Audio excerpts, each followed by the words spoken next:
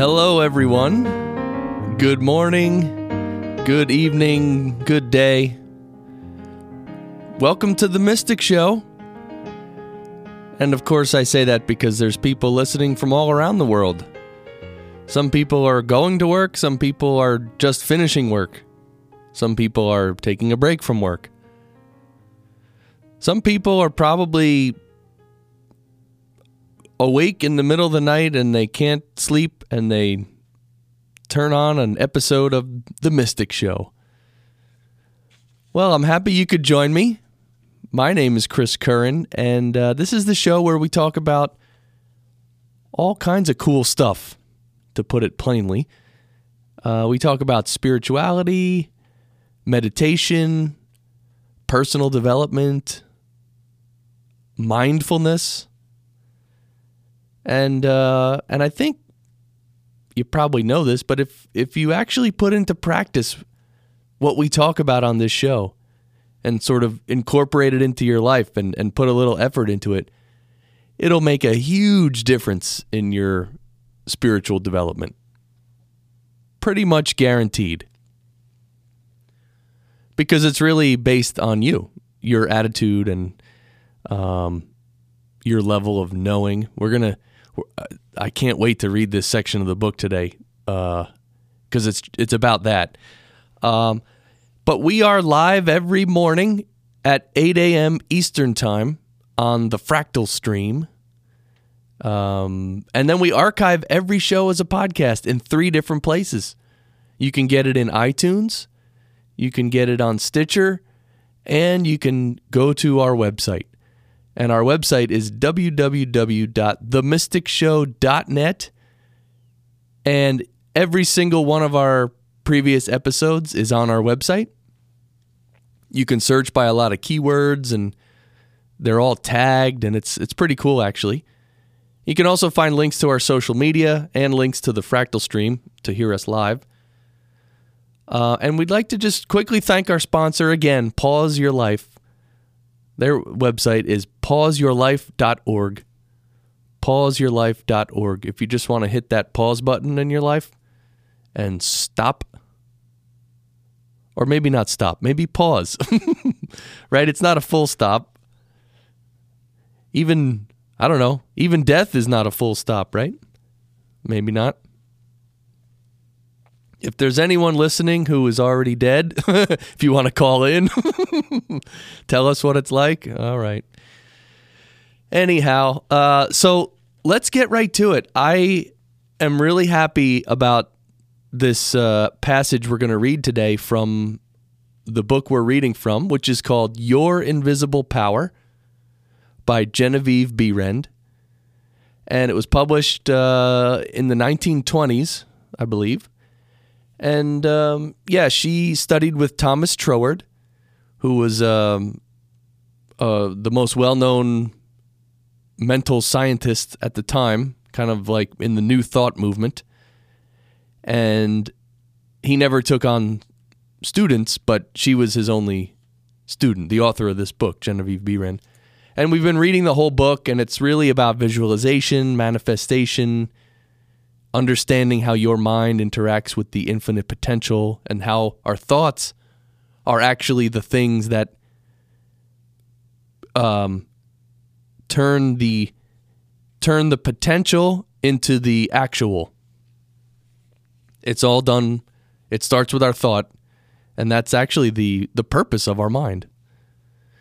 And this section we're going to read today is just, this is, this book gets better and better as it goes, and really, we're almost done. Actually, after this section, there's there's only like 3 more small sections, so we're almost done with this book, and we're going to have to find a new book. So let's get right into it. Let's start reading. This section is called Faith with Works, What It Has Accomplished. Faith with Works, What It Has Accomplished. It is said of Tyson, the great Australian millionaire, that the suggestion to make the desert land of Australia blossom as the rose, came to him from a modest little Australian violet while he was working as a bushman for something like 3 shillings a day.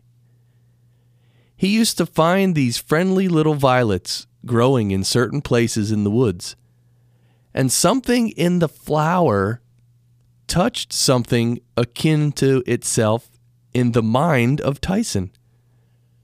And he would sit on the side of his bunk at night and wonder how flowers and vegetable life could be given an opportunity to express itself in the desert land of Australia.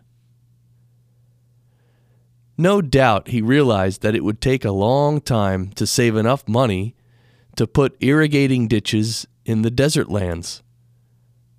But his thought and feeling were sure it could be accomplished. And if it could be done, he could do it. If there was a power within himself that was able to capture the idea, then there must be a responsive power within the idea itself that could bring itself into a practical physical manifestation.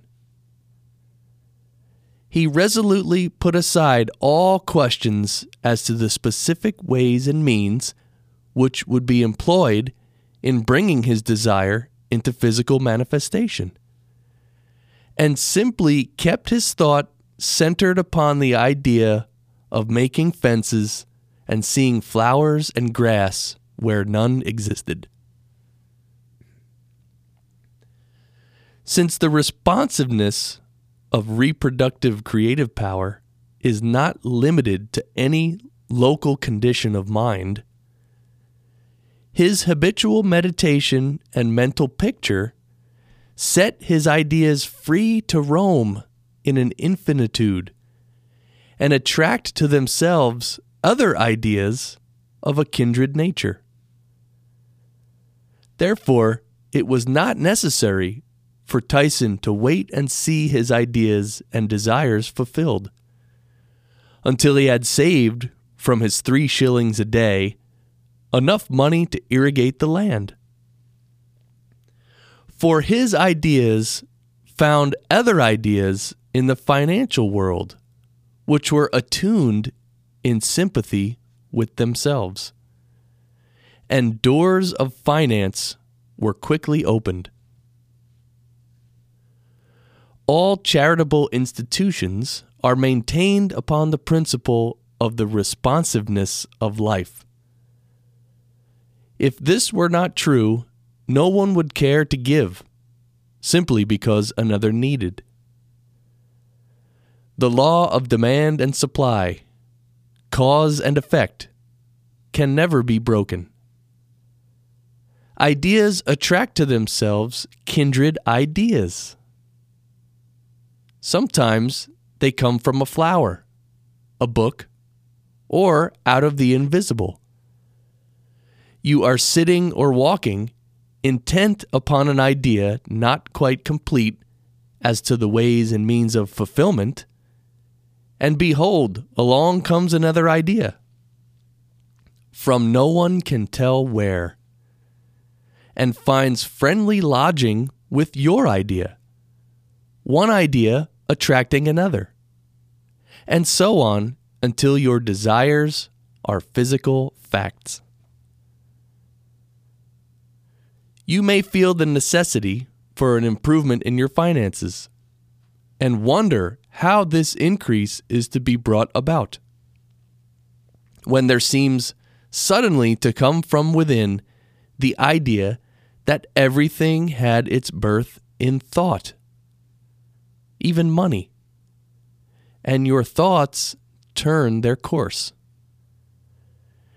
You simply hold to the statement or affirmation that the best and all there is yours. Since you are able to capture ideas from the infinite through the instrument of your intuition, you let your mind rest upon that thought, knowing full well that this very thought will respond to itself. Your inhibition of the thought of doubt and feeling of anxiety enables the reassuring ideas to establish themselves and attract to themselves I can and I will ideas, which gradually grow into physical form of the desire in mind. In the conscious use of the universal power to reproduce your desires in physical form, 3 facts should be borne in mind. First, all space is filled with a creative power. Second, this creative power is amenable to suggestion.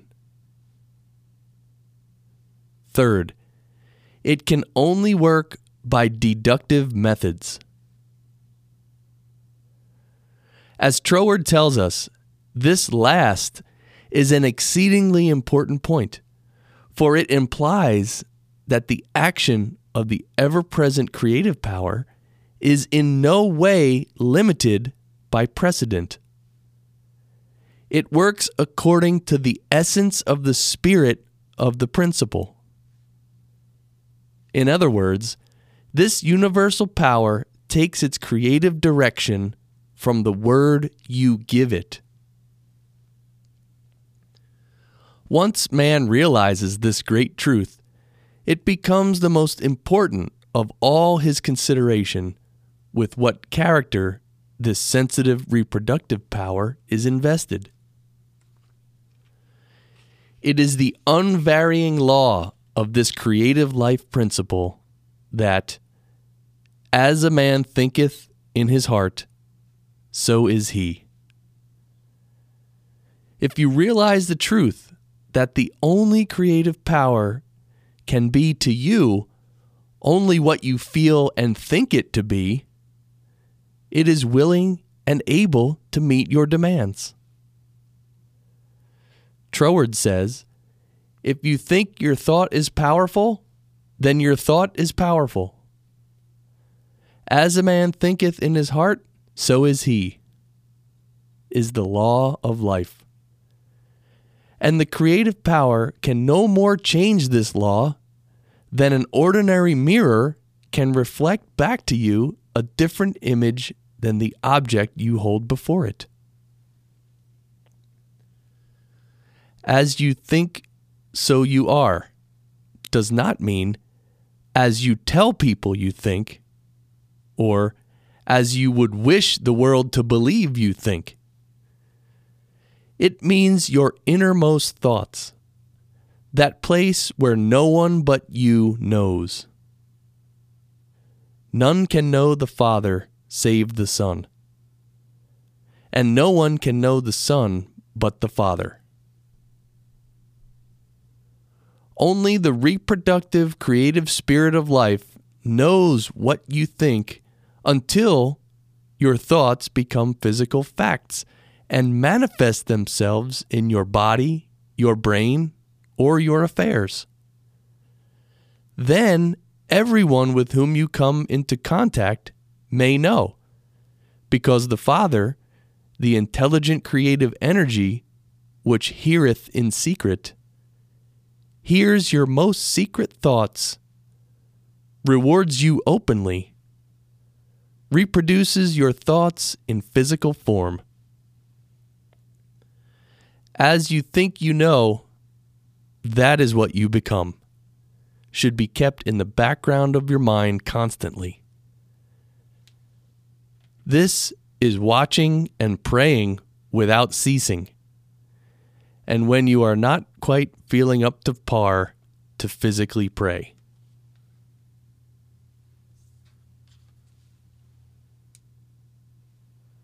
And that's the end of that section, and let's take a quick break here on The Mystic Show.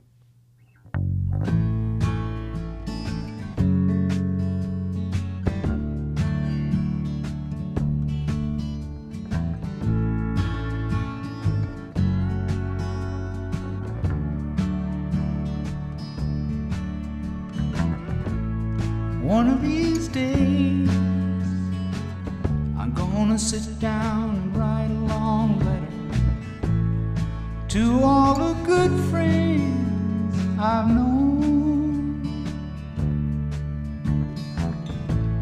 And I'm gonna try to thank them all for the good times together.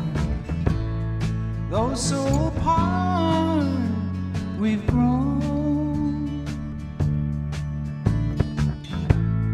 One of these days I'm gonna sit down and write a long letter to all the good friends I've known. One of these days, one of these days,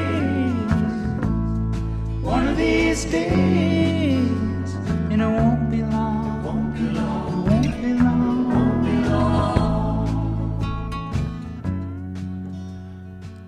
Well, we're back with the Mystic Show. Thank you to Neil Young for that little musical interlude.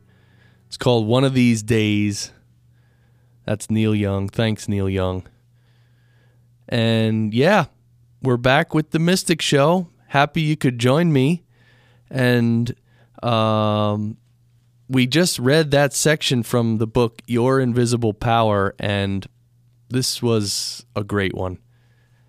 One of the points that jumped out at me was this whole idea that basically, if you think your thought is powerful, then your thought is powerful. And that I agree with that, and I also there's a larger scope of that as well. It's been my thought in life so far that whatever people think is their reality, then that's their reality. And I think this is, and sometimes people change their thought of what reality is, and then their reality is different, right? That's part of the experiment of life.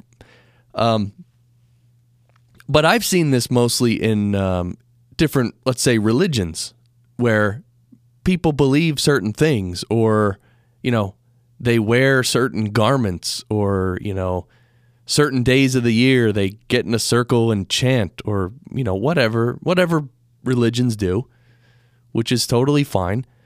But if you pull back, if you zoom out a little and kind of look at everything, you realize that, everyone's just a human being. And every day is sacred. I don't know if there's one day that's more sacred than any other. Is there? Maybe there is. I don't know. I happen to think not. Because, well, this goes even deeper, that everything is in the present moment anyway. There is no past or future, really.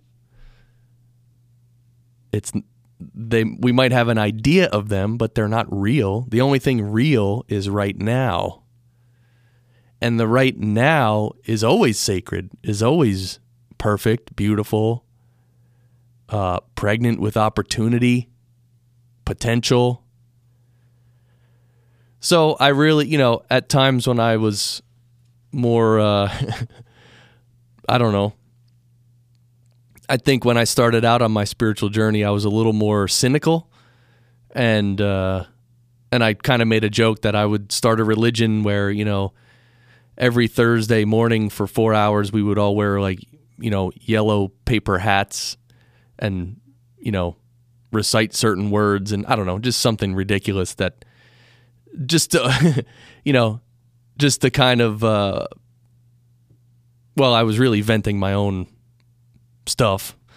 And, but anyway, I vented it got out. So now I don't have to say ridiculous things like that. But that was the idea behind it was simple, that whatever we believe is true, it is true for us.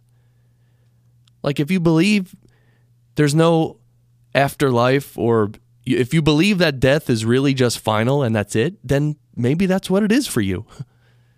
But if you believe that life is just one step in the ladder, and when when you die, you're going to go on to the next level, the next grade. You're going to go from high school into college or something. So it's kind of like, it's kind of like the Matrix, actually. But we create our own construct of the universe, our own reality, and the thing is, we usually, because when we're young, we don't know this. We usually just subscribe to other people's view of reality. We just take what our parents and what the society says, and we say, okay, yeah, that's what I believe, because we want to fit in, and we're learning. When you're young, you're just learning.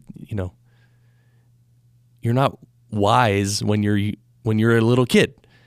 You just go along and do the best you can. But later in life, if you think about it, each of us does not have to subscribe to any belief system or set of rules or observances. You could make your own, or you could subscribe to anyone you want. It's totally up to you, right? So that was a great reading, and I think that's such a deep topic.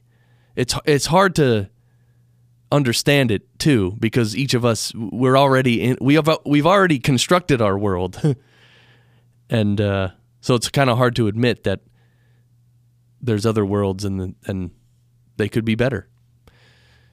That's one thing about change. That's the hardest thing about change, is that if you've been doing something for like 20 years and you kind of know you should change, but you don't really want to change, because the moment you change, it's almost like admitting that you've been wrong for the last 20 years. And who wants to admit, yeah, I was wrong for the last 20 years. Yep. I wasn't living the right way for 20 years. I mean, that's hard for some people to admit. I didn't have a problem with that. I don't have a problem admitting that I've done a lot of dumb things and I was not living properly and all that. And I'm still doing that, probably. But 10 years from now, we'll look back and say, oh yeah, see what I was doing, right? Anyway. Yep, and then just real quick, the whole other idea with Tyson, the man she mentioned, Tyson, the great Australian millionaire, he wanted to make the desert land of Australia blossom as the rose. And he just saw this little violet, and the violet spoke to him. And then he thought, we could grow violets and other, wildflowers in the desert. But then he didn't think about how. He just kept the idea in his mind, and his thought attracted another thought, which was one from the finance world. And I'm sure he met someone with money who bought into the idea, and bam, there it is. So he didn't have to save all his money to do it. He just attracted another person. It just goes to show, and I think one of the main points of this book, which is called Your Invisible Power, is that if we center our thoughts on the goal, we don't have to worry about the how, because the universe will take care of that, because that's what the universe does. And you are part of the universe. Your mind, being a center of divine operation, your mind gives form to the universal potential. So it's almost like the ocean. You can go to the ocean and, you could take out 500 gallons of water. You could do whatever you want with it. You could freeze it. You could do anything. You could boil it and take the salt out of it and drink it. Or you could take a shower with it, right? So the ocean is like the potential. There's just water. You, as a human being, can take that water and do something with it. So in essence, that's kind of how I view her message, is that there's an infinite potential, and our mind is like the lens that focuses that potential and creates something concrete. All right, now, if you're listening to The Mystic Show, then you're not an average person. I don't think you are, if you're listening to this. And I want to read a quick passage from our other book, 365 Tao, Daily Meditations by Deng-Ming Dao. And this passage is called Muteness. Muteness. And I'll just read it real quick. The more you dwell in the Spirit, the farther you are from common ways. If you want to speak of Tao's wonders, few will listen. If you spend a long period of time in study and self-cultivation, you will enter Tao. By doing so, you will also enter a world of extraordinary perceptions. You experience unimaginable things, receive thoughts and learning as if from nowhere, perceive things that could be classified as prescient. Yet, if you try to communicate what you experience, there is no one to understand you, no one who will believe you. The more you walk this road, the farther you are from the ordinary ways of society. You may see the truth, but you will find that people would rather listen to politicians, performers, and charlatans. If you are known as a follower of Tao, people may seek you out. But they are seldom the ones who will truly understand Tao.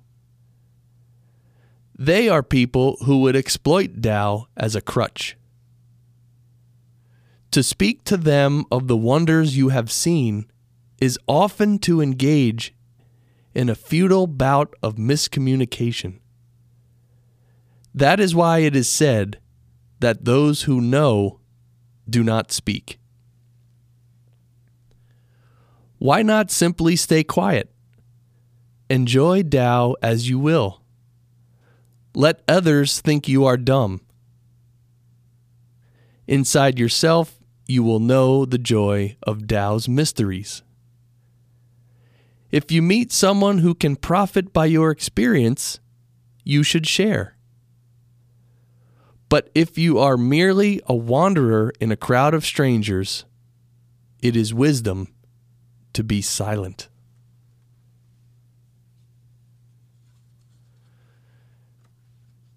And that's the end of that passage, and that's why I said you're not an average person, because if you're studying spirituality, you are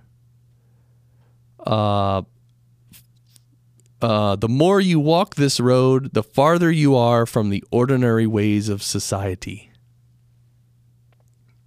And I believe that's because you're actually making progress and growing spiritually. And the author also says about talking to others. Most people who come to learn spirituality, he says they use it as a crutch. And they want to exploit it. They want to use it for its power or something.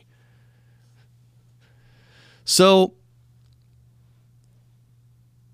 well, we're all in the same family. I mean, everyone is anyway, but I'm happy you could listen to the Mystic Show, and I'm happy you're into these topics as well.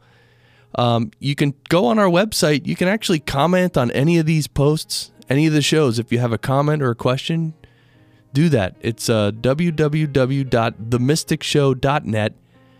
And, you can see all our past episodes. You can connect with us on social media.